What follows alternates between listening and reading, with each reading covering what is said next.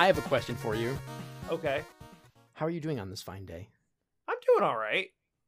Like I said, like Jesse came back yesterday and it was, hey, you know what? Like when you have 2 dogs in the house and there's 2 adults in the house to handle those 2 dogs, you know what helps you really, really appreciate having the other adult in the house? One of them not being there? Yeah. Yeah. Yeah. And seeing like how like having to do the stuff that she normally does without me having to think about it. Sure. In terms of just like taking them outside and feeding them and giving them their medicine, like just kind of life not stuff. a lot, but like you have to be on it all the time, and just having one less person in the house so that if any of the dogs need anything, they just come to you and bug you all the time. Well, it's when you live with someone, there are things that happen that you don't really pay attention to sometimes, and then when that person's not around, you're like, oh, oh yeah. Oh yeah, that usually just magically gets done, and I didn't notice it. Now I really appreciate that she was doing that all the time. So there was a lot of that. Even being able to like alternate taking the dogs out, so I only have to like take them out like once or twice a day. Yeah. Instead of 4, like makes a big difference. Mm-hmm. Especially considering they don't walk well together, so you actually have to take them both. Oh my like God. Separately. Right. So it's like it went from taking like 2 or 3 walks around the neighborhood a day to like 8. Oh my God. Hey, you know what? It's good. It's good for your health. It is. Get some extra walking. It's good in. exercise. That's something I could do more of, but you know. Well, have you? I mean, so what is? Couldn't we all? Yeah, that's the polite thing to always say. I agree. So outside of that, we haven't done this in a while. What's some games you've been playing in the last couple of weeks? Just, I mean, podcasts. I mean, not podcast games, but like for fun. Okay. So you did ask me like during the last podcast, like what's the last, or maybe the podcast before that. I don't know. We recorded them really close to each other, so I don't. Oh, that's true. I'm having a hard time remembering what was in which one, but you asked recently, like, what's the last game that I played off stream? Oh, I did ask that, yeah. And I was like, I think it was like Mahjong in Yakuza. Yeah, that's what we ended up talking about. And if it's something I actually played a lot of, then it would have been like Fire Emblem. Mm-hmm. Like last like fall. A year ago. Yeah. I realized that I'm wrong. The answer was Fall Guys. Oh, Fall Guys, duh. Yeah, I think I said you can't use Fall Guys though. Okay. I now have a memory saying that you can't include Fall Guys because I know you play that a lot. Yeah. Because you got to get Sonic now. It's weird, like in terms of like what games have you played? Like the answer becomes a lot more complicated if the answer is what is a game that you've played offline that you didn't also stream at one point? Right. Because then it's like, well, then it's probably like a cell phone game because it's what you were doing just on the couch. Like that's the first one that comes to mind. But I did spend basically all day yesterday just doing mini games in Yakuza. That's so cool. So I did all the Mahjong stuff again because Mahjong is my jam now. Basically like won all of the tournaments, won like an endless supply of money. See, look what video games have taught you. They've taught me how to play other games. Like, yeah, but that's cool. Like, that's a complicated game. It's not like you learned how to play, war or something. That's true. Yeah. Like you could go to Japan and you could play Mahjong poorly with people and they would be very impressed. I literally had thought about like I have like these weird fantasies about like how cool would it be to just go to a Mahjong parlor in Japan. That's what I'm saying. And just hang out with these old Japanese men and beat them in Mahjong, which I wouldn't actually do because I'm not that good at it. No. But like maybe one round. I could take a hand or two. And so that's the goal. That's the goal. Whenever the world is back to whatever normal is, we'll take a trip to Japan just so you can have your hand at an old Mahjong parlor. I don't think it's wise to do that because those are like, first of all, they're smoke filled. Just cuz. Yeah, true. Borks. That's all right. They're just agreeing with you about. they're agreeing with me that Jesse's home. There you go. Do people play Mahjong in the park? Is it like chess? somewhere? I don't think so. Because first of all, you need 4. You know what they play in the park? No. Or just like in random places? Shogi. Okay. Shogi they'd play in the park because that basically is chess. So except is way Mahjong like poker? Huh? Is Mahjong kind of like poker in yeah, Japan? it's much more comparable to poker. And Sure. it is played in places where you would expect poker to be played. Yeah. Where it's kind of it's sort of that. It's got that vibe to it. Yeah, it's definitely like it is. Poker is the most comparable game to Mahjong. It just has 1,000 more rules to it. Right. Oh yeah, it's more complicated. But yeah, like that is the parallel for sure. Well, maybe we'll find like we'll go there and we'll find a place. There has to be a place where you can sit down and play Mahjong with people just so they're like, oh, this gaijin is gonna play some Mahjong, eh? Yeah. Like it like I don't know that I'd ever actually have the guts to do it, but like it is a cool thought. I'll learn it with you, and we'll be the awkward 2 people sitting at a table waiting for somebody to play with us. Well, the other thing is like it's much like poker, it's generally steeped in gambling. Yeah, of course. And so like I don't know if we legally can play it. Yeah. I don't know. It is a weird thing. You see like the old men in arcades. Yeah. On like the 4th floor where like, and it's basically just like pachinko machines and digital Mahjong games. And you see these old men just sitting there playing Mahjong. And I'm just like, oh, this is like a weird casino floor. Yeah. And I don't know why it's like this, but all right. Well, maybe they'll be like, maybe we'll just go to like a university and play with some students instead. I want the experience of you sitting. I want to watch. I just want to see their reaction. It's for me. Tom's just like Tom's just out here like, I just want to watch you. I want to watch other people watch you. Yes. Play Mahjong, and I want them to be surprised that you know how to play. Come on, it would be like we'll go to an arcade and I'll wear like exercise clothes and I'll play DDR for 30 minutes poorly, and then you can do the reverse, or well, not the reverse, but the same thing. Kind of a neat version of this. When Jesse and I went to Japan and took my brother. Yeah. I think we were in Akiba, like, okay. Like you do. Yeah. And I think we were in the Club Sega there, which I think is the Club Sega that closed down recently. I think sadly. so. I think. But I know one of them closed down. Huh? I'm pretty sure that's the one that closed down because I know one closed down. I want to say it was. I think it's the one in Akiba. Yeah. Which seems like the one that wouldn't close down, but. At the same time, I'm sure rent there is really expensive. I was going to say there might be just a person or a company that has more. I'm going to guess it's going to stay the same thing. It just won't be called that anymore. So, right. You know what I mean? But anyways. Yeah, there was a low key version of that where the 3 of us were like learning this. We were learning this new rhythm game. Oh, okay. I don't know if you know it, but it's one of those ones where like there's a big round screen and it's got buttons like around the edges. Oh, that sounds fun. Yeah, it was neat. And we were learning it and we started playing it together, and it's like they'll have like 4 linked machines and you can all play together. Oh, that's awesome. So the 3 of us were like, we kept putting coins in and we like tried it out together. And we played a couple of songs, and then we turned around, and there were, like, 7 people watching us. And, like, they started applauding, and we were like, the fuck? We don't know what we're doing. And I think it was just the spectacle of, like, look at these foreigners playing together. Well, and it's a genre that it's like, fun to watch. It's kind of a spectacle, but it's also hard to, you know what I mean? Like, it's sort of an intimidating game to play in an arcade if you're uncomfortable with that idea, right? Because it definitely draws a crowd. It's not like if you're playing, I don't know, House of the Dead or something, no one cares. Everyone knows what that is or whatever. But like the rhythm games are I think they're sort of they're most watchable for sure. Yeah, absolutely. Because if somebody is bad, it's kind of amusing. If someone's good, it's jaw dropping. Yeah.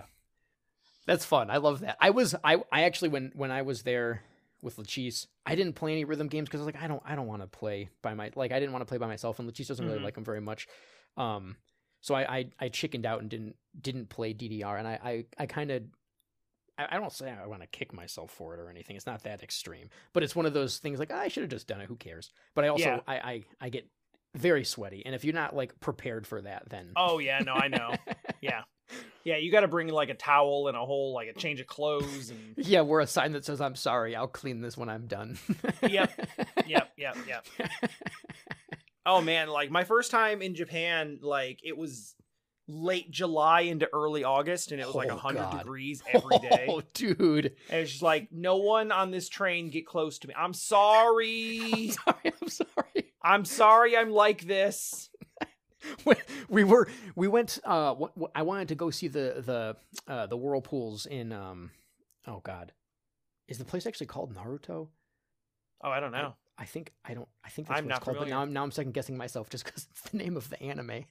So I don't know. I'm feeling silly. Anyways, we went there and it was so hot, and we got lost because they told us to take a bus, and we got a bus and they dropped us off like in the middle of nothing, like actually nowhere. We were so confused. And so we just walked for a very long time, and we ended up getting there and finding it. And we walked up the mountain and all this stuff, and we got down, and there was some shops and stuff, and I'm so hot and just like sweating, and some shopkeeper comes up to us like, oh, they're talking to us in Japanese, and I'm just kind of saying, I'm sorry, I don't know anything, and they're like, oh, they wanted to give us a drink, so they handed me this beverage, and I was like, oh, thank God, and I drank it, and as I'm drinking it, I'm just forcing a smile because it's like scalding hot tea, and I didn't realize the cup was that hot because it was covered in like a thing. It wasn't just like I was holding the the porcelain glass. Yeah. And she's like, oh yeah, good. I was like, yeah,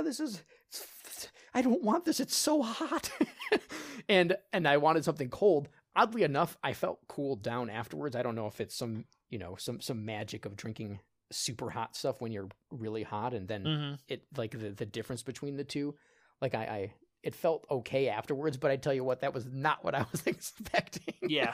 I think there is something to that. Like I've heard people say like drinking hot beverages on hot days will actually cool you down. Yeah.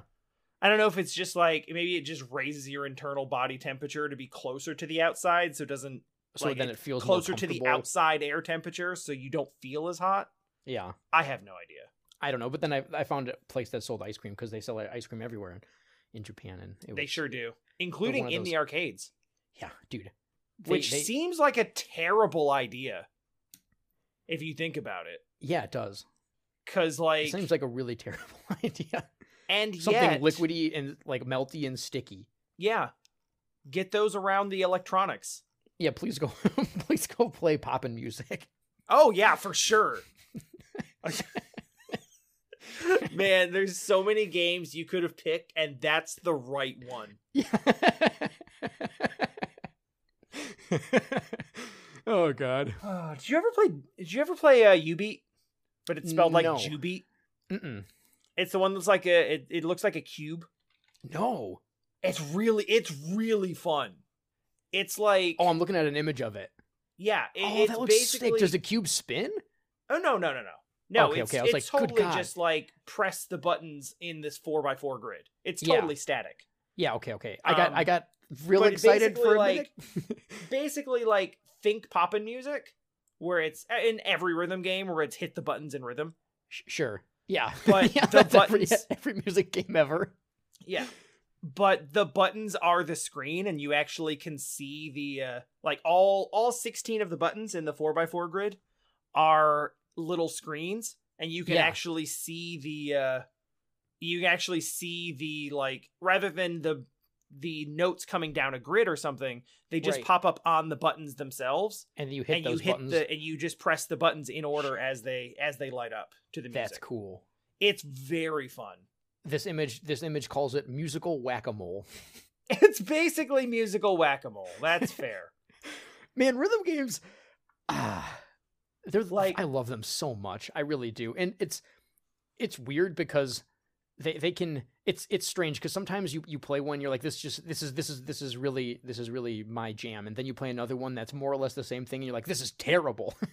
It's really funny how either the type of music or the mood you're in or just the way that it's presented can make or break the entire experience of a rhythm game.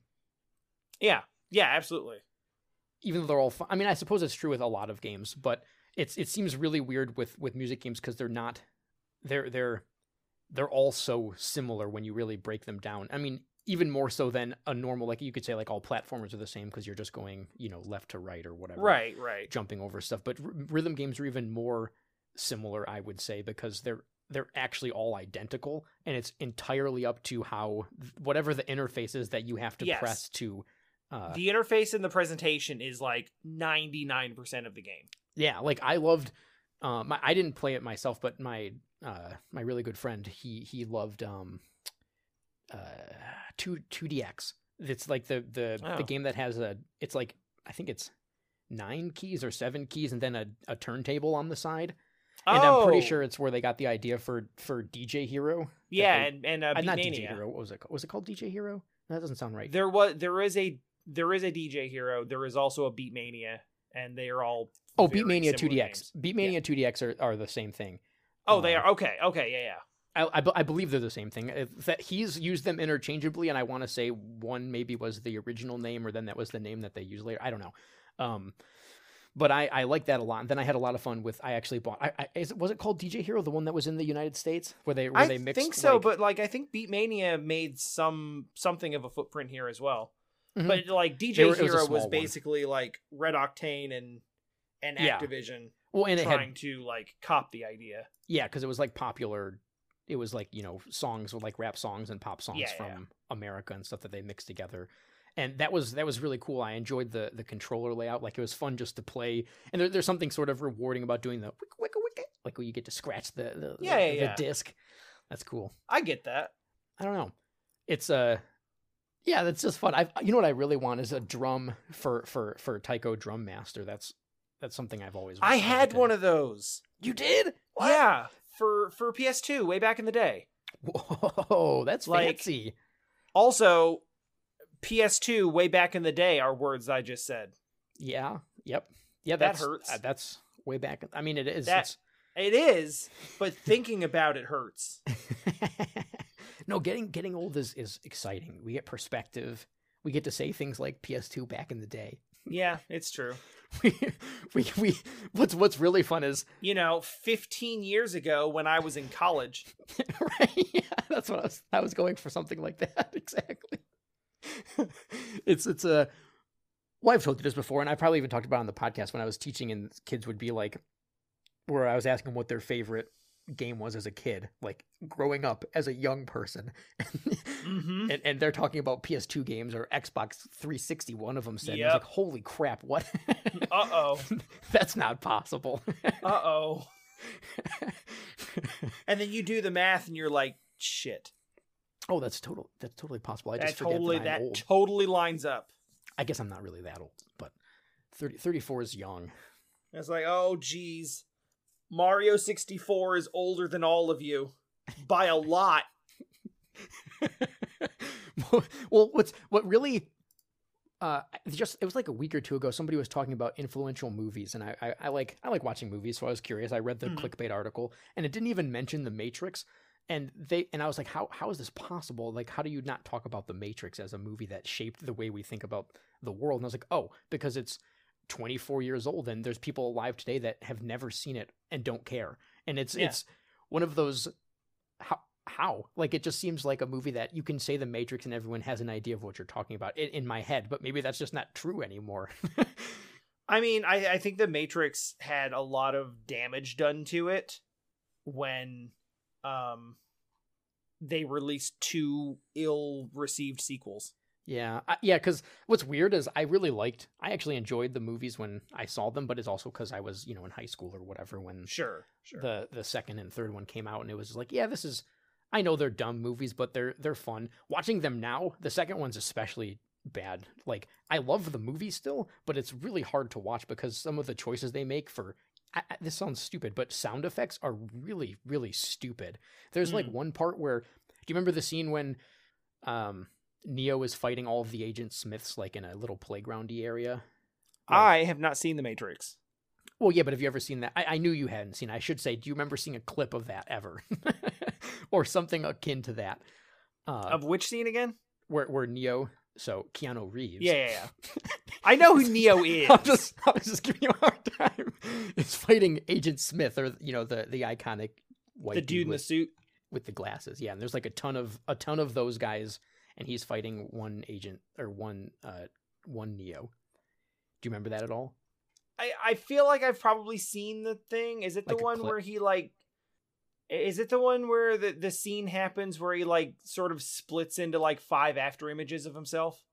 Yeah, well, basically he just starts turning all the people in the Matrix into Agent Smiths, and he has to fight all of them. And it's what doesn't really matter. But there's a scene in it where Neo knocks a bunch of them down, and they actually use bowling pin sound effects. And it's like, oh, what? Wow, okay. And I didn't remember this as like a young person watching this, but I watched it again a couple of years ago. I was like, oh god, this is kind of stupid. I can see where somebody who is older watched this and was like, why are there bowling pin sound effects for this? Yeah, it's one of those weird like that was a decision. Right, no, it was on purpose. That, like, someone, this will be that funny. Someone made. I don't know. in a very particular way. Yeah, because it doesn't sound like people hitting people. Well, no, it's like it's a stylistic choice, but it's like, why did they decide that they wanted this to be like cartoon slapstick all of a sudden? Right. Well, and what was weird for me is that I didn't notice it. Like the tons of times I had watched it in high school, I never ever noticed that. Like, I don't know. It's sometimes time and perspective when you see things. It basically just, it made it easier for me to see something and be like, yeah, I guess I can understand how people, like, someone can watch a thing and hate it, and I can't understand why, but maybe it's just because I didn't notice something, or they didn't notice something, or whatever it is. And it's sort of one of those, I suppose comes with time where you're just like, yeah, it's okay. You don't have to like the same thing I like because maybe I completely missed the thing that you thought was so stupid, or for whatever reason that hang up is what I think that like providing that sort of perspective and like looking back at something that we either didn't notice or we just sort of enjoyed on a surface level, and going into it in a like, that's kind of the whole point of doing this podcast, right? Like, that's what we're doing here. Yeah, well, and it's really fun. Oh, and it's really fun to play a game or see a movie. Like Terminator 2 it's I don't know if it's my favorite movie of all time, but it's one of my favorite movies of all time. I love everything about that movie, and it's one that's put together really well. Back then, that you can watch it today, and sure, you can tell that the special effects are older, but they did such a great job with the movie that it's still fun to watch, and it still kind of captures all of the excitement of what a movie, like a summer blockbuster movie, could have, right? Right. Yeah. And it stars Arnold Schwarzenegger, who is I loved him he was like my favorite childhood actor. Like, I saw all of his movies and stuff. Yeah, sure. And that it was so cool to play this NES game. S.C.A.T. I was gonna say because it stars Arnold. Just Arnold. Just Arnold. No. Just okay. It's Arnold Schwarzenegger's cousin Arnold. Just Arnold. Mm-hmm. Affiliation Major S.C.A.T. Or whatever. No relation to Hey Arnold. No Hey Arnold. Just Arnold. Oh god. All right. So this week, let's throw a disclaimer out. Okay. This week, we are discussing the NES. I don't know what to call it. Classic, but not really, because I don't know that anyone actually knows about this game at all. I don't think, except for the people at Nintendo who were like, "Yeah, we can put that on there for cheap."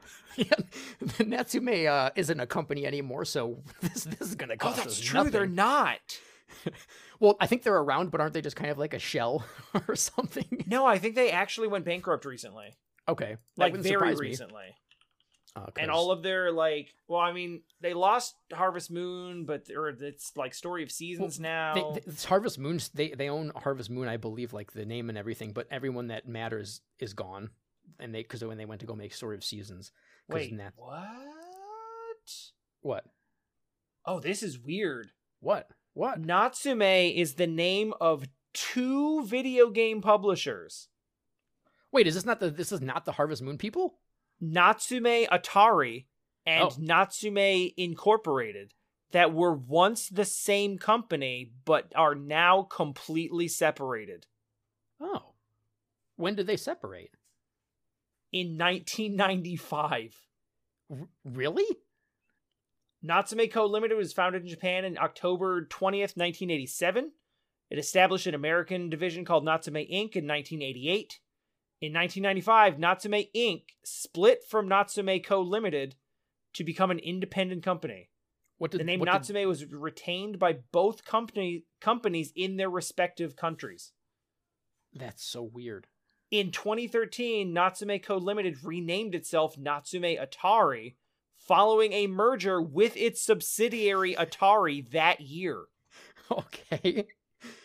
So Japanese Natsume is now also Atari, but Natsume also exists as an American company that used to be related to Natsume, but basically bought itself out. So, what does the American, what have they done? I have no idea. Okay, excellent. But I can tell you that the wonderful game we'll be talking about today was Natsume of the past, because this came out prior to their split. Yes. So this is Natsume Prime. This is okay. Yeah, this is pre-split Natsume.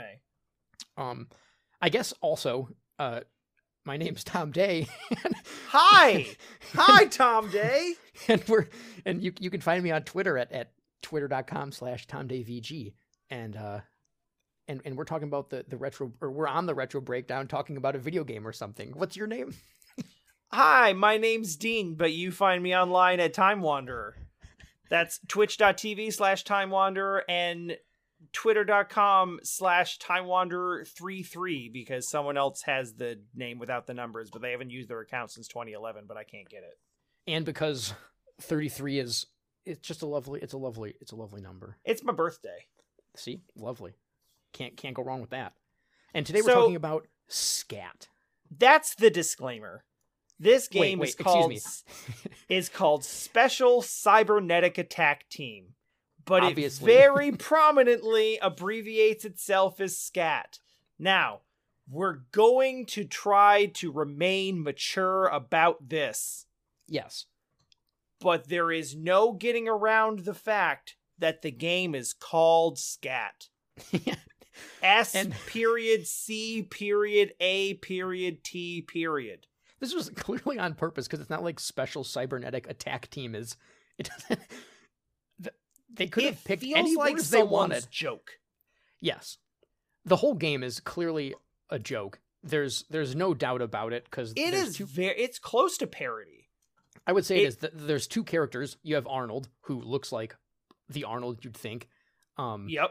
And then player 2 is Sigourney. They say Sigourney, right? And which is the Sigourney you would think. Yes. And it's like I guess that's about where the parody sort of ends, but the ending maybe where they're like, "Hey, I'm going on vacation now," or something. It's like, no, the president's got to throw you a parade. But the president wants to throw you a parade. It's like, later, losers. See ya. I'm going to go watch a sunset. Yeah. The end. Yeah, this is a game. Spoilers? Oh, totally. We've ruined the story. Sorry. the incredible story of, in the 21st century, aliens take over Earth, but they left a nice, I think they call it an astro tube or something, that connects New York to their mothership, which in an excellently in a wonderfully designed level that would never cause anyone motion sickness, you traverse upwards. Yeah. Damn it! I almost made a bad joke about the name. I'm sorry. I won't. That's gonna be hard. Yeah, I know. Yep. Anyway, it's right there. It is right there. So did you know anything about this game other than the name? I've never heard of this game. Yeah, me neither. Did you know, even after we decided this was the game we were playing, I did not know it was an auto scroller, like a It is a Gradius style scrolling shooter, but with basically like jetpack using characters that look like they're ripped from Contra. Yeah, yes. Like, this game borrows heavily. Borrow is a good word.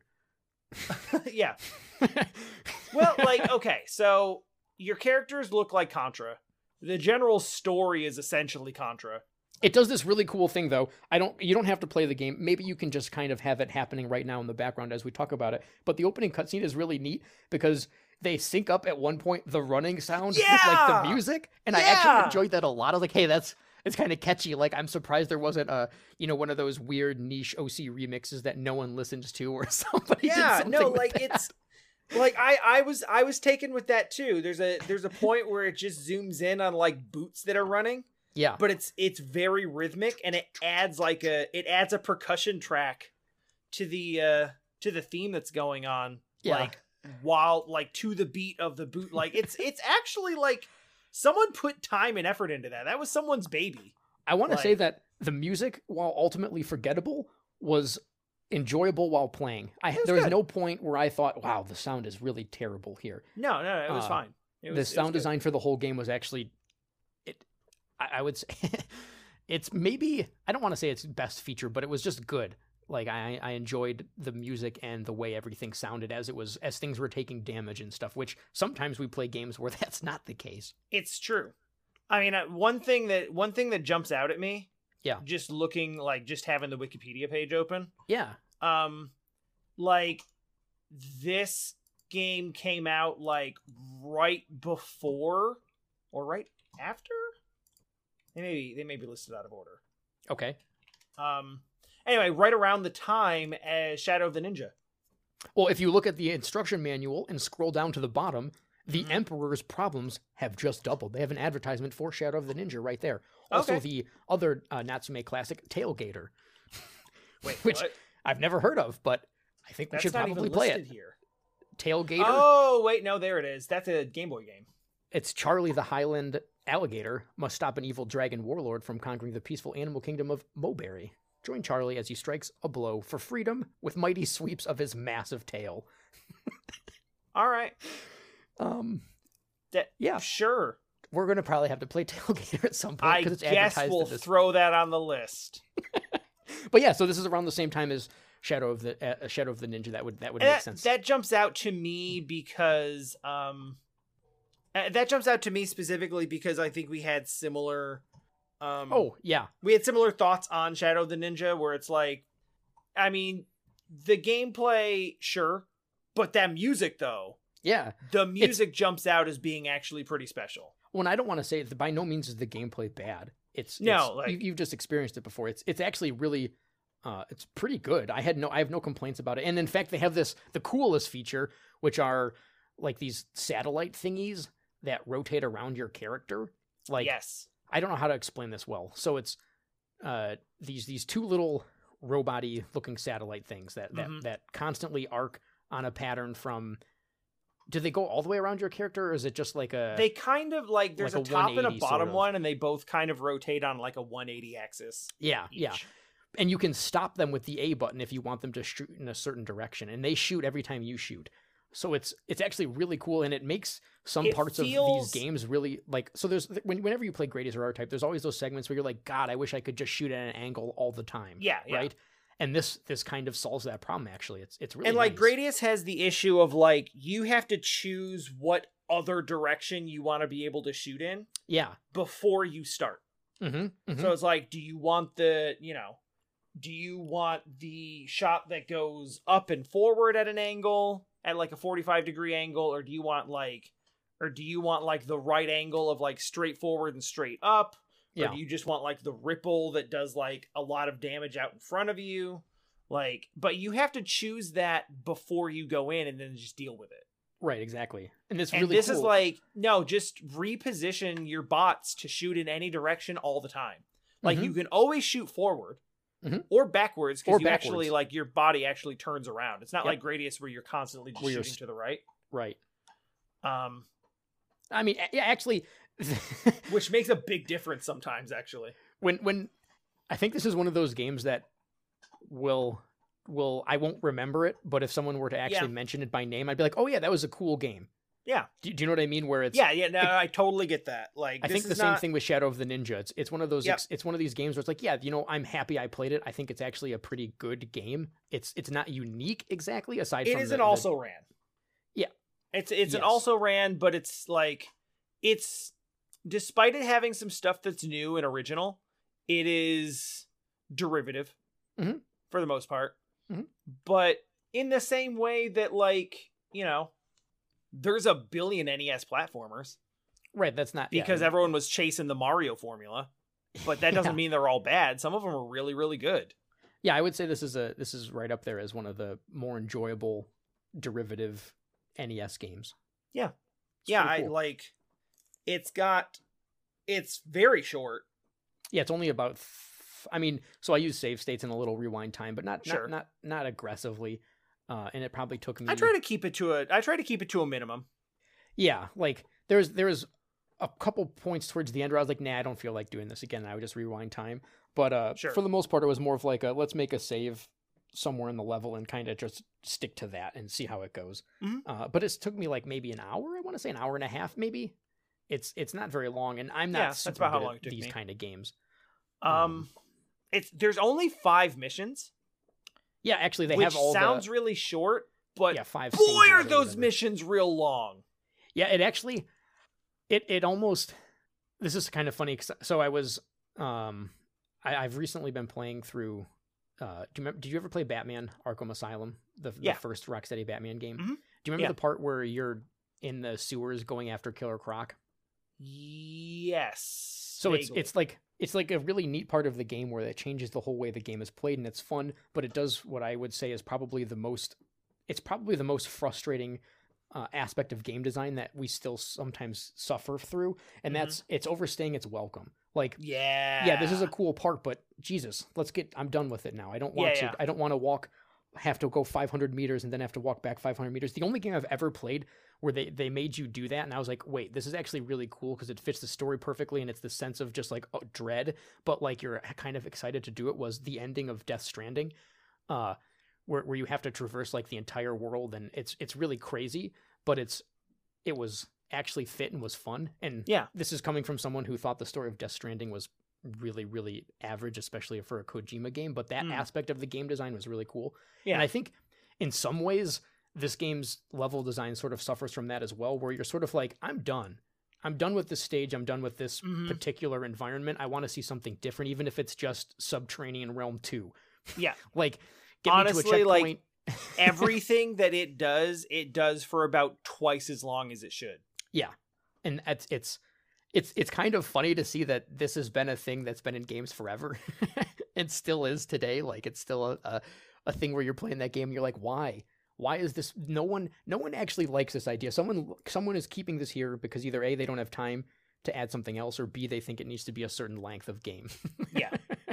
And I think that's, someone, someone during the stream like, I believe referred to it as like quarter munching bullshit. Yeah. And like, fair. I mean, like, this is like 1990, 91, when this game was being made.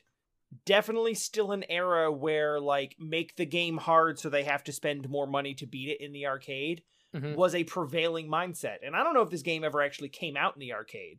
I don't think so. But it doesn't matter, because, like, it's one of those things where this is just how you make games. The concept arose for this reason. Yeah. And even though the original reason for that design choice is gone, the design choice itself has stuck around because, like, don't change things. Well, it's that was in Shadow of the Ninja too, right? Like, remember the final stage when you were like, okay, am I going to go through the whole stage again? When you died to the boss and you're like, oh my God, I have to go through the entire stage again. That's not happening. Yeah. So I hit that a couple of times where I was like, okay. Initially, it was like, I don't know if we have unlimited continues. You do, actually. I think you, yeah. Yeah, you do have unlimited continues. It's like, I don't know if we have unlimited continues, but I'm gonna just hit a save state at the beginning of every stage, and then like I'll just play through each stage, and and that'll be my bargaining for like, I'll just sort of give myself unlimited lives, but I'll still allow myself to actually like die and have to restart and lose some progress.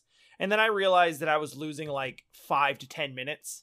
Right, because you thought there's usually these kinds of games, not usually, but a lot of times there's sub-levels and stuff. Yeah, it's sub-levels, checkpoints, something. Even Gradius has checkpoints like mid-stage. Yeah. Before you even get to the boss. Mm-hmm. But like, no. Like start from the beginning of the stage every time. And it's like, it's auto-scrolling, so it is literally just an endurance match every time. Right. The length of the game is, if you were to not die, is always the same. Right. I mean, like, bottlenecked, I think, only by like those couple of spots where I suppose some bosses. Yeah, bosses. And I think there's a couple of spots where you have to like destroy a wall or something. Yes. Yep. Yeah. That's right. Yeah, there's like some, you have to hit like, but those are essentially sub bosses. So basically, kind of like, that's the only variance in playtime. Yep.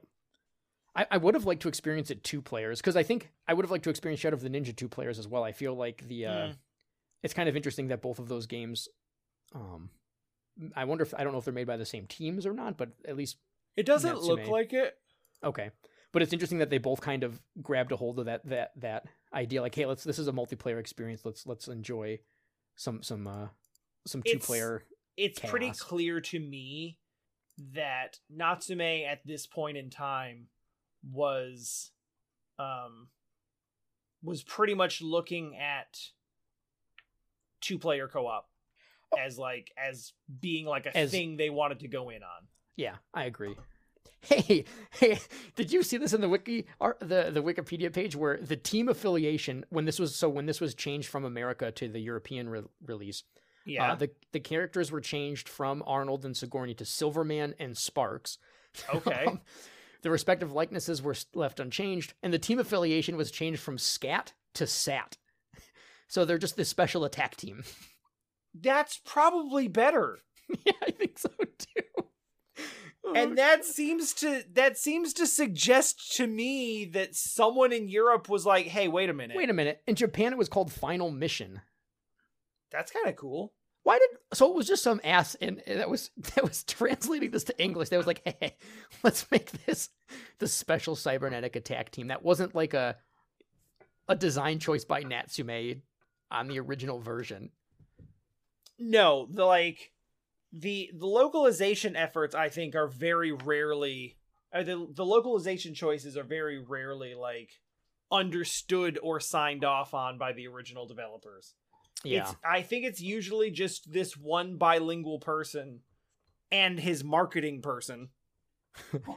Like it's like a combined effort, right? Like you have to be bilingual and you have to understand marketing. And it's like come up with a new title for this that will sell to the kids. S.C.A.T, obviously. S.C.A.T, yeah, that's...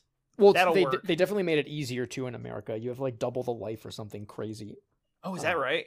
Yeah. I did think that six life points was a bit unusual. Yeah, you can take a lot of damage for this type of game. It's not... there's very, very few resources to recover it. Yeah, it's actually there's like one R thing in each stage. Yep, and it recovers like 4 points or something. I think it's like 3. Oh, 3. Okay, but yeah, it's not very many. From what I can tell, I don't think you have a maximum life. Oh, so if you were real pro, you could just hold on, like you could keep going. Yeah, because I definitely had like 7 or 8 at one point. Oh damn. So either you don't have max life. I'm sure you have a maximum, because then you just overflow it and break the game. Well, like NES can't handle you like stacking up 35 life. Oh yeah, but like you said, there's only 1 or 2 R's per stage, so there's a maximum life just by design. Right. Like, so even if you were to never get hit, the maximum life. Although I think you get a life up from killing bosses too. Yeah. Hey, question: can you hear anything right now? A little bit. I hear some like clicky clacks. Yeah, I'm gonna have to shut Dio out of the room because he is chewing a bone next to me. Hey, this sounds like intensely. Is Dio our sponsors? No, but we could take a word from him anyway. Sounds good. But also our actual sponsors. You were talking earlier about what games I've been playing, and I think you were trying to get me to say 13 Sentinels. I was. And like that was the first thing that came to mind, and I was like, I need to build up to it. But like, why don't you just circle back at the end of this? Yeah, we got sidetracked, and I don't want to talk about it until I finish it.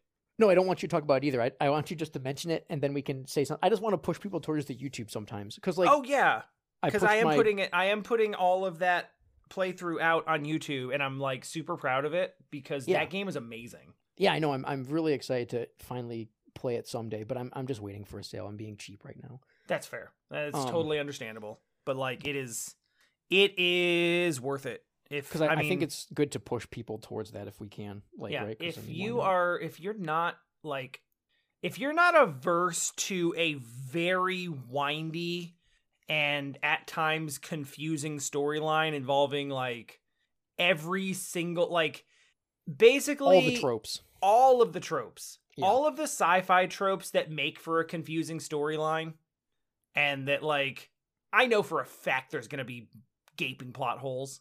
Oh, of course. By the time I get to the end of this, but I'm still really, really enjoying the way it's coming together.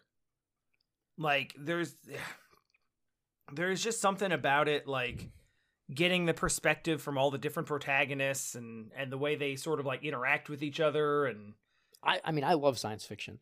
It is something. It is one of those games that I really, really appreciate because it is a story that really is built for and can only be experienced properly through its medium. Mm-hmm. Like, this is a video game story told via a video game as a video game. Yeah, like, very rarely does the story, like, so I love Metal Gear Solid. I enjoyed the actual gameplay of Death Stranding, which is the opposite of a lot of people, I think. Yeah. But if you were to strip away the gameplay of Metal Gear Solid, I still would have loved just watching the story of the game because it was fun. Yeah. Like, actually playing it probably added a bunch of memory triggers and reasons for me to love it more because I was playing the character that was then going through these things. Sure. But the story was exciting enough where it didn't really matter that much. Yeah. But it's really awesome when you play a game that's like, oh my God, this could only be told as a game. Like, as a game, or this movie is such a great movie because it's a movie and not a book, or whatever. Right. Or a book because it's a book and not a movie. Like, video game stories, I think, are the ones that have what am I trying to say? Video game stories are the ones that I think least often take advantage of the being a video game unique aspects of their medium. Actually, I take that back, because one of the coolest parts of Metal Gear Solid is probably the fact that it was a video game, like where the first one, I mean, where it read your memory card and shook the controller, and it kind of the weird meta stuff, yeah, and it broke the bounds of what is a video game and beyond a video game. So I take that back. That's not really fair. Metal Gear Solid, the very first one, did an amazing job of telling a story using the technology that it had, and then after that, it sort of just was like, oh yeah, it's also a video game. Because it didn't do quite as many meta breaking things, or like where you thought you lost the signal to the game system for a second. Basically, everything they did for Psycho Mantis was brilliant. Yeah, like, and there's check the back of the package for Meryl's codec number. I love that so much. Like, that's my favorite meta breaking moment in any game of all time, because my friend and I were so lost, and we were like, I don't know what to do, and we accidentally kicked the jewel case off of. We had this really big footstool that was by the couch, and that's where the game was, and we accidentally bumped it off. I was like, oh, I'll get it, and I picked it up and was like, wait, holy shit, what's this? And we were like, oh my God. And that was that moment of, I love this game. This is my favorite series of all time now, for story at least. Yeah. That was such a fun. It's just one of those moments that you don't get to experience very often in anything, where your whole experience is just blown wide open because of some amazing revelation or something that they did or whatever it is. And when that happens, you're like, oh man, that feels so good. I would say that, like, the moment that you understand what Undertale is is a similar moment. Mm-hmm. Like it. You know what's interesting about Undertale is there's a game. It was just recently re-released, I think it was, but it was is it called Moon? But it was an old game that had a similar kind of story to Undertale, where you play as a person that's in an RPG world that doesn't do all the normal RPG things. Like, it's sort of like, why are they breaking into your house and stealing stuff? You shouldn't be killing monsters out in the world, and like, none of that makes any sense. Why are RPG protagonists just genocidal maniacs? Yeah. But yeah, it's a fair question to ask. Well, because gameplay or video games, I guess. Yeah, that's really the only reason. Video game logic tells you that it's okay to just open every single door in a village and then just loot all of their belongings and leave. There was in Grandia 2 on Dreamcast, you go into one town and, throughout most of the game, you're just kicking people's stuff over. Like, you can knock lamps over and open dressers and drawers, and sure, it's just fun. But you get to one person's town, you do it, and he's like, "What is your problem? Why are you in my house taking my stuff and knocking my crap over?" And I was just like, "Oh my God." That was the first time I had ever thought about that, like, as an RPG player, to, oh yeah, I'm actually such a jerk. They kind of play with that in Wind Waker too, right? Where you break pots in that one person's house, and he's like, excuse me? Why are you breaking those pots? Yeah, totally. And I think that I think that the way that video games, like the really, really good special video game stories that we recognize as like, this is a story that is made specifically for a video game and takes advantage of that. Yeah. Takes advantage of that medium to its fullest. Mm-hmm. Rather than like, your Last of Us and your like really highly cinematic stories are ultimately just trying to make movies. Well, hell, with gameplay interspersed. There's even YouTube channels that are dedicated to just taking the cinematics from a lot of those games. Like Batman, for instance, or Spider-Man. It's like Spider-Man 2018 video game, the movie. Right? Right. Exactly. It's the movie, yeah. Mm-hmm. So 13 Sentinels kind of goes back to it breaks the bounds again, where you're like, wait a minute, this is only possible in this way, and it's awesome. Right. Yeah, and I think the way that is most often achieved is through like meta narrative. Mm-hmm. So like what we were talking about with the like, reading your memory card and breaking the fourth wall and check the package and that kind of stuff. Undertale has all sorts of fourth wall breaking stuff, like all throughout it.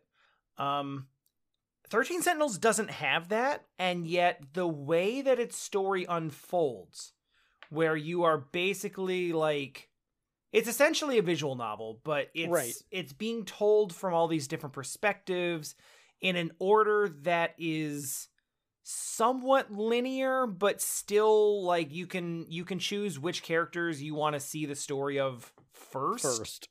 Okay. And then there's some things where like there's still structure to it. Because there's some characters where, like, okay, you can't get to the rest of his story until you get this other character's story up to this point. Mm-hmm.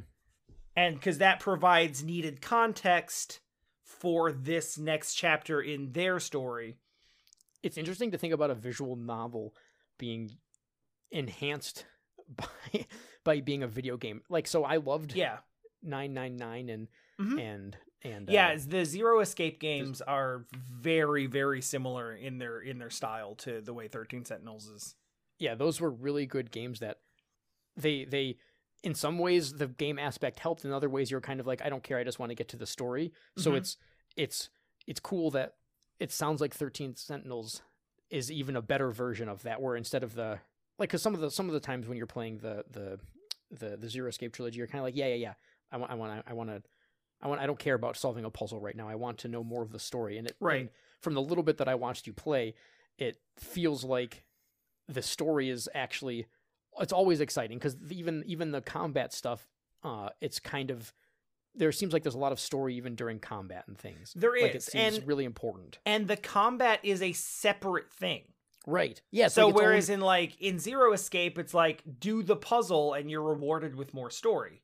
Right. And this kind of does the same thing, where like the story bits feed into the action bits, and the action bits feed into the story bits, because there's basically like resources. Mm-hmm. So like by going through more of the story bits, you get I think they're called like meta chips or something. It's basically currency for leveling up your units in the battle stuff. Yeah. So basically going through the novel part, going through the story parts of the game gives you XP essentially for leveling up your characters. And then going through the action parts, going through the actual like combat gives you points to unlock more parts of the story. So they are still locked behind each other, but they are in separate menus. And it's like you are specifically choosing like, okay, today I am going to go do story. Yeah, I'm going to do battles, or I'm going to listen to today I'm going to go do combat stuff. Today I'm going to do visual novel stuff. So there's really no situation where you hit I'm stuck behind this puzzle, but I really just want to know what happens. Mm-hmm. Or I'm stuck behind having to do this thing, but I really just want more of the story. I like that a lot. Because there is story in the combat, but also like you are making a conscious decision to be like, okay, we're doing combat now. And you can sort of mentally prepare yourself instead of what Zero Escape tends to do, which is leave you on a cliffhanger until you find out where the colored button goes. Right. Which wasn't bad, but in hindsight, I actually was, I remember the very last puzzle of the second game. I was like, no, I'm not doing this. I just looked it up because I didn't want to be bothered. I wanted to see the end. I did not care anymore about about trying to solve it. Well, then they get very obtuse. Yeah, and like up to this point, like the visual novel portions of 13 Sentinels have been extremely straightforward, with like one exception, and that was like this weird thing where I was stuck in a loop, where I was stuck with a couple of other girls on the street, and we were like, let's go get snacks. Excellent. And then there's a thing with a cat, and I didn't realize that you had to get like a particular snack and then try to give it to the cat. Ah, okay. And that's how you advance things. But it sticks you in a loop, and the conversation just keeps looping, and I didn't know what to do. What the heck? That's kind of cool, actually. But like, so you know how in 999 and all the Zero Escape games, there's the grid, right? Yeah. There's the grid of possibilities, and and which timeline you're on, and which the big tree of everything. Yeah.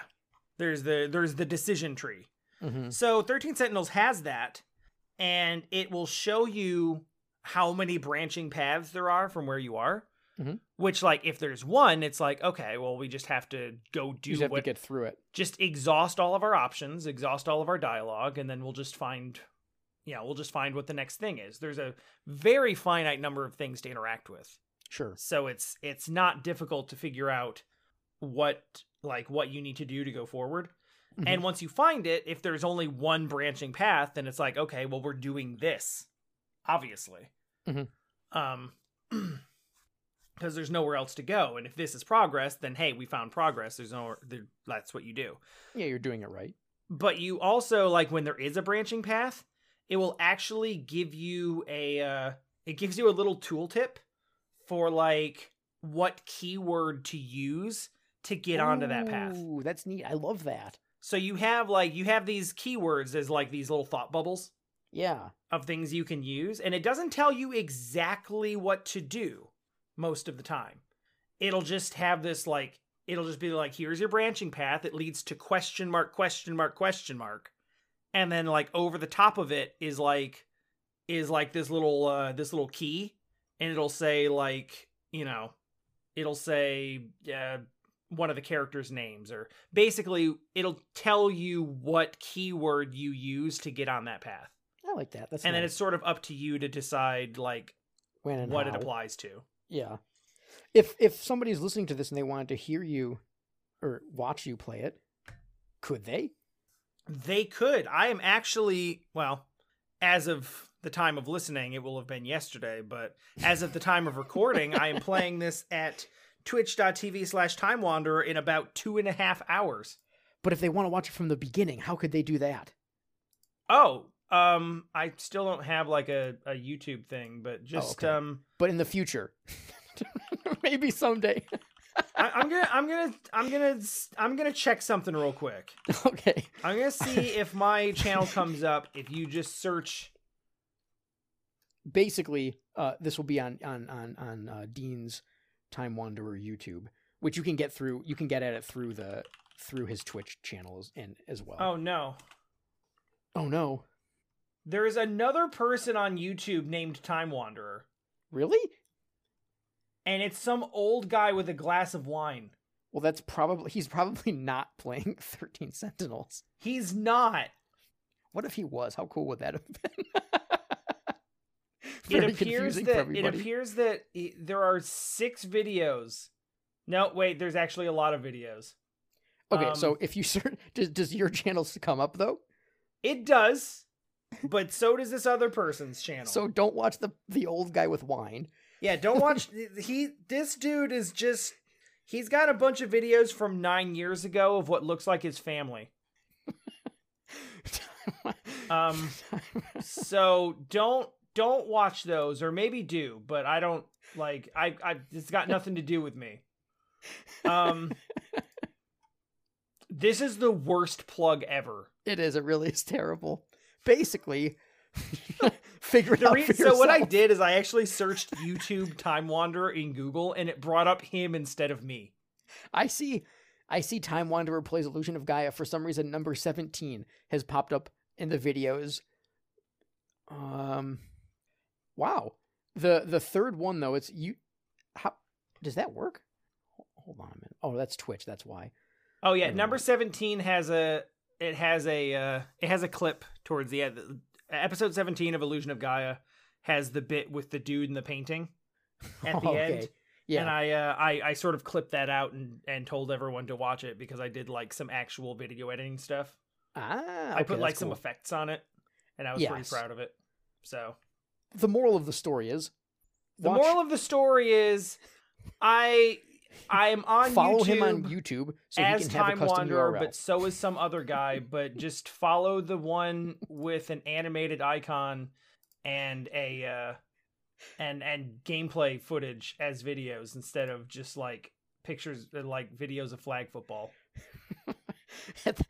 At this point, you're very dedicated, and we appreciate you. I'm sorry I'm like this. So I believe we were talking about S.C.A.T. And what did you think? Or I just wanted to briefly talk about the weapons or the items, the pickups. They're fine. I was confused at first because they're just like floating blocks, and I was like, okay, they're probably powerful. But then they just fly away after a second. They do. What the hell's that about? I don't know. It's weird. And I wasn't entirely sure what some of them meant right away. Like S. It took me half the game to figure out what half of them did. Yeah, like laser's obviously laser. That was L was that's laser. L. Yeah. S. That's fine. I didn't know what it did actually the entire time. I think Speed. It made you faster. Yep, it's speed. Okay, but it took me like I didn't figure that out until like level 5 of 5.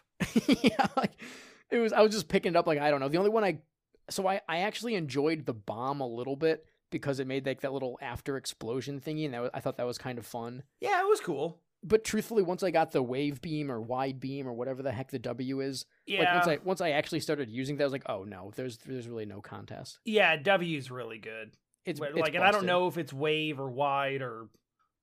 I don't know either. Yeah, it's the thing that looks like just like a fan shooting out of your gun. It has an enormous hitbox, and I think it does as much damage as everything else. Like it seems to, right? Yeah, it is in fact wide beam. Wide beam, yes, the classic wide beam. Yep, that's what the instruction manual says. Oh yeah, duh! I can just open the instruction manual. So S is speed. Okay, yep. L is laser, like we said. Oh, hold the B button for continuous fire of the laser. I didn't do that. Oh my god. I don't know if I was or not. Because I know I held it for other guns, but I don't remember continuous laser fire. That makes that gun... I feel like... can shoot through some walls apparently? Really? I did notice that with laser. Oh. That was pretty good. That's cool. I usually stay away from laser because it seemed like you had to be too precise, and I was like, I don't want to be bothered with that. It is very precise. That's cool though. And then R was recover, which is just give you, because we were debating on if it was restore, recover, or repair. I remember, and it doesn't matter. It give good life. Yeah, I know. I was just curious what they called it, because technically your person's half human, half cybernetic. I suppose that's true. Because you are the I guess that's how you survive in space. The special cybernetic attack team.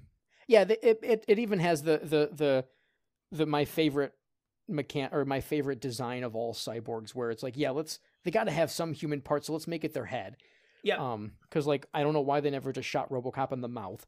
I don't understand. I know, right? Like just blast him right in the freaking mouth. It's human head, completely robot body. Yeah, that's perfect. It's the easiest of, like the first thing everybody wants to shoot is the human part. Excellent. Mm-hmm. Yeah, I don't know. I did find out. I did some digging on because we were talking about the music earlier. Oh yeah.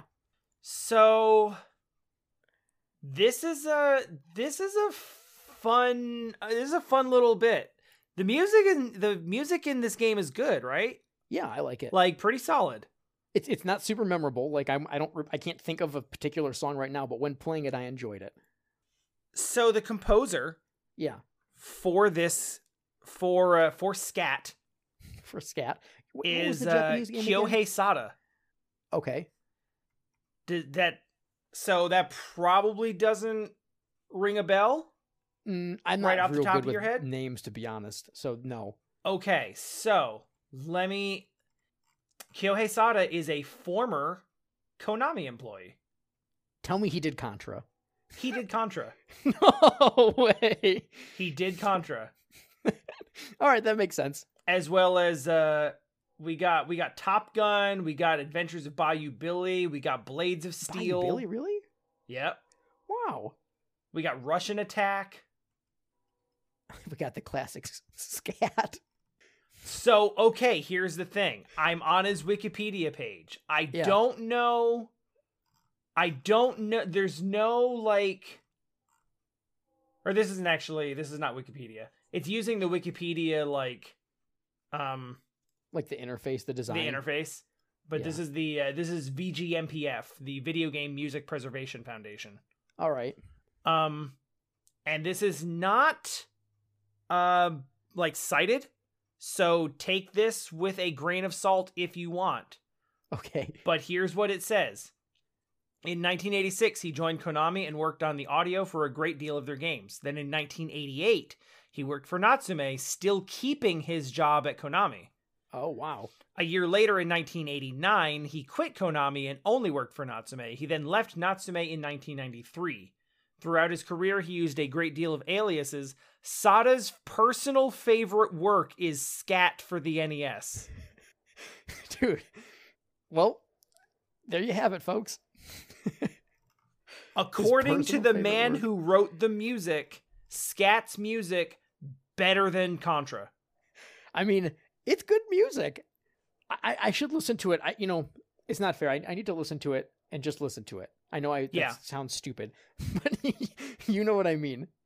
He worked on the Oracle, the Legend of Zelda Oracle games for the Game Boy Color.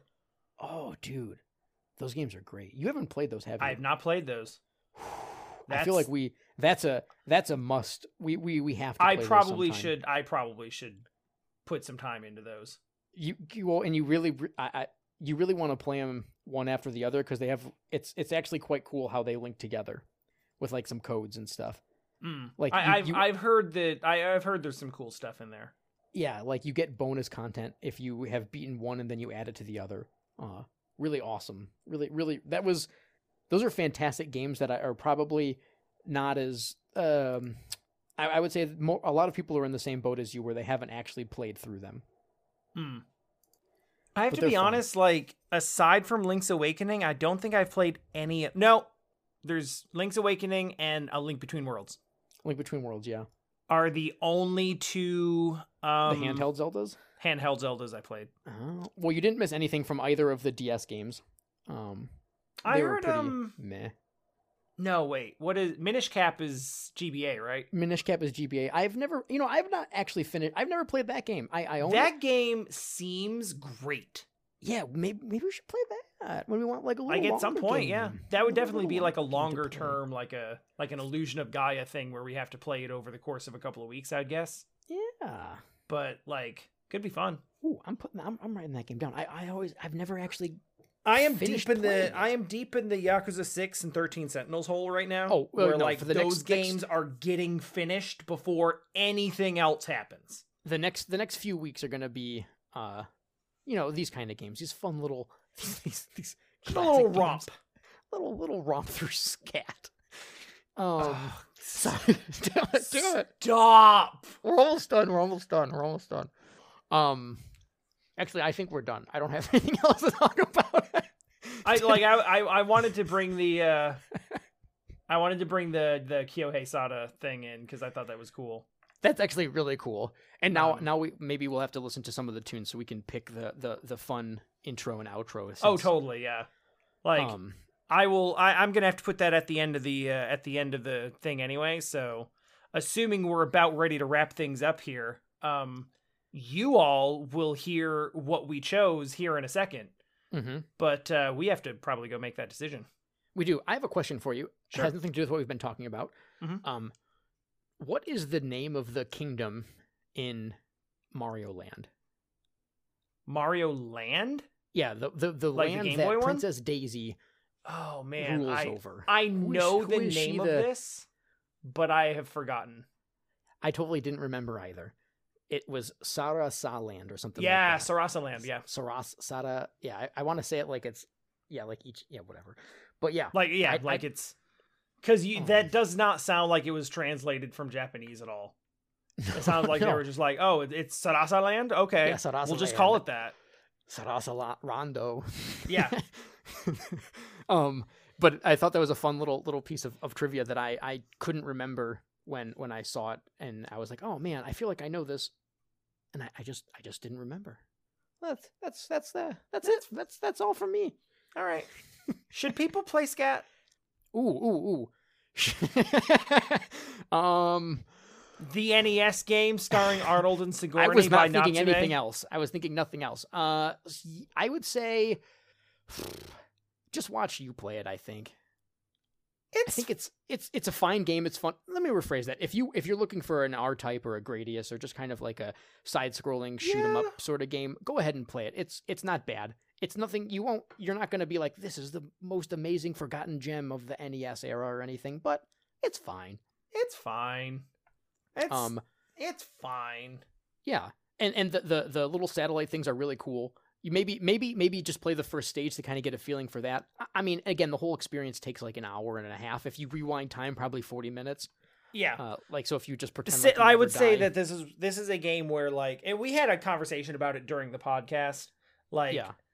Saving state is it is something that didn't exist at the time because they wanted these games to take you hours and hours to finish. Sure, we're kind of circumventing some of the design decisions, but I think that's. But go ahead. If you're an adult and you've got stuff to do, there's no reason for you to spend 15 hours getting good at special cybernetic attack team. If you just want to run through it to see what it's like, just cheat. Just do it. It's fine. I don't even know if it's funny to me because it's just so ingrained now. It doesn't even feel like cheating. It's just like, this is how I want to play old games. I mean, it's kind of cheating. It's 100% cheating. It's different than just giving yourself infinite lives or invincibility. It's actually even worse than infinite lives because it's like invincibility, which is like the game. Cheat, the game actually already gives you infinite lives, right? And that's not good enough. This is IDDQD, like your God mode now. It's on the 7th day or 8th day God created Turok kind of cheats going on. Mm-hmm. Like you're invincible. Yeah. But yeah, I don't know. Boot it up, have some fun. I feel like this kind of falls into the same category as Shadow of the Ninja for me, where if you're listening to it and it sounds like a game you're gonna like to play, then you're gonna like to play it. If you don't like it, then you already know. There's nothing unique enough that I would say you should experience it yourself. I would if you want to hear the music, just turn on a YouTube video of the music. Yeah. If you want to watch somebody play it, you can watch. Actually, the Twitch VOD will probably. Are you uploading those to YouTube as probably well? Probably not. Some of them, if they're really good, that one was just kind of whatever. So yeah, it's just sort of like that's. Well, there you go. I think honestly that sums it up. It was just kind of whatever. Yeah, it's S.C.A.T. Like it was. Again, it's a scrolling shooter. It's Gradius with a human character that looks like it was ripped from Contra, and the little rotating bots make it actually pretty cool because it basically gives you like 360 firing ability, but that's really the only unique thing it's got. And the Astro Tube level that. And that level is miserable because it is just like it is motion sickness. The stage. Did you have I know we just said we were over, but I have to ask when that stage started and you're in the tube, did you think that the background was like a wall you couldn't touch at first? Because I was like, oh god, and then it started going up and I was like, oh. Very confusing. What the hell was actually a tangible object? It turns out almost nothing. Yeah, so I was really confused because I thought the background was in the you're where you're at, right? Yeah, there was a couple of occasions in that were like that, where it's like it looks like this is something that you're going to bump into, but you don't. Mm-hmm. The one thing I will give it over like a Gradius or an R-Type is like you can just bump into walls and ceilings and stuff, and it's fine. But you cannot bump into power-ups unless you break them first. That's true. If you bump into the power-up capsule, the power-up capsule hurts you. I was killed by it multiple times. But like in Gradius, if you like slam into the ceiling, you just die. You just die. Well, because you're supposed to be like, yeah, you're a spaceship, and if you're a spaceship, don't run into a wall. But Arnold and Sigourney do not care. No. Well, because I guess the idea is like they can like put out their feet and just kind of like brace their falls. Well, it's supposed to be jetpacks too, right? Yeah. Like they're not actually going forward at super fast speeds. They're jetpacking their way forward at whatever speed that is because they can, I guess, land and turn around. They're cybernetic. It's fine. Yeah, they're full of cybernetic, special cybernetic attack team. Yeah. So like it was like because your sprites are bigger than it is in a scrolling shooter like that. Like the fact that actually you don't your sprite's huge. Yeah. The fact that like you don't take damage from bumping into things is really nice. Yeah. So I'll give it that. That and the rotating bots sets it a little bit apart, but not so much that I think you really need to spend time with it. Like it's fine. How many exploding heads would you give this? This is on the Game Pro ranking. This is yeah. It's not the full exploding head. It's just like the smiling face, whatever that one. Yeah, it's the regular smiling face. Yeah, I'm not hype about it. I'm just like I had an okay time with it. Yeah, that's what it is. I think I'm not hype. Yeah, not hype. I'm just standard. Not even full smile. Not like ear to ear smiley. Just like just smiley. Almost like the flat mouth. Like yeah, but the mouth because like it was generally fun, but there were some bits of it that were unfun. Like that tube level goes on for way too long, and it is just motion sickness. And I don't even get motion sickness, but I was like, this is uncomfortable. And like, there's 5 stages, but they're like, I would have rather had 10 stages that were half as long. And they were literally just with random breakpoints in the middle of it. Yes. like just make it feel like you're doing something else. Yeah. Yeah. So yeah, it gets average face out of exploding head. Yeah, that's average face out of exploding head. That's perfect. We'll see you next week. Have a great week.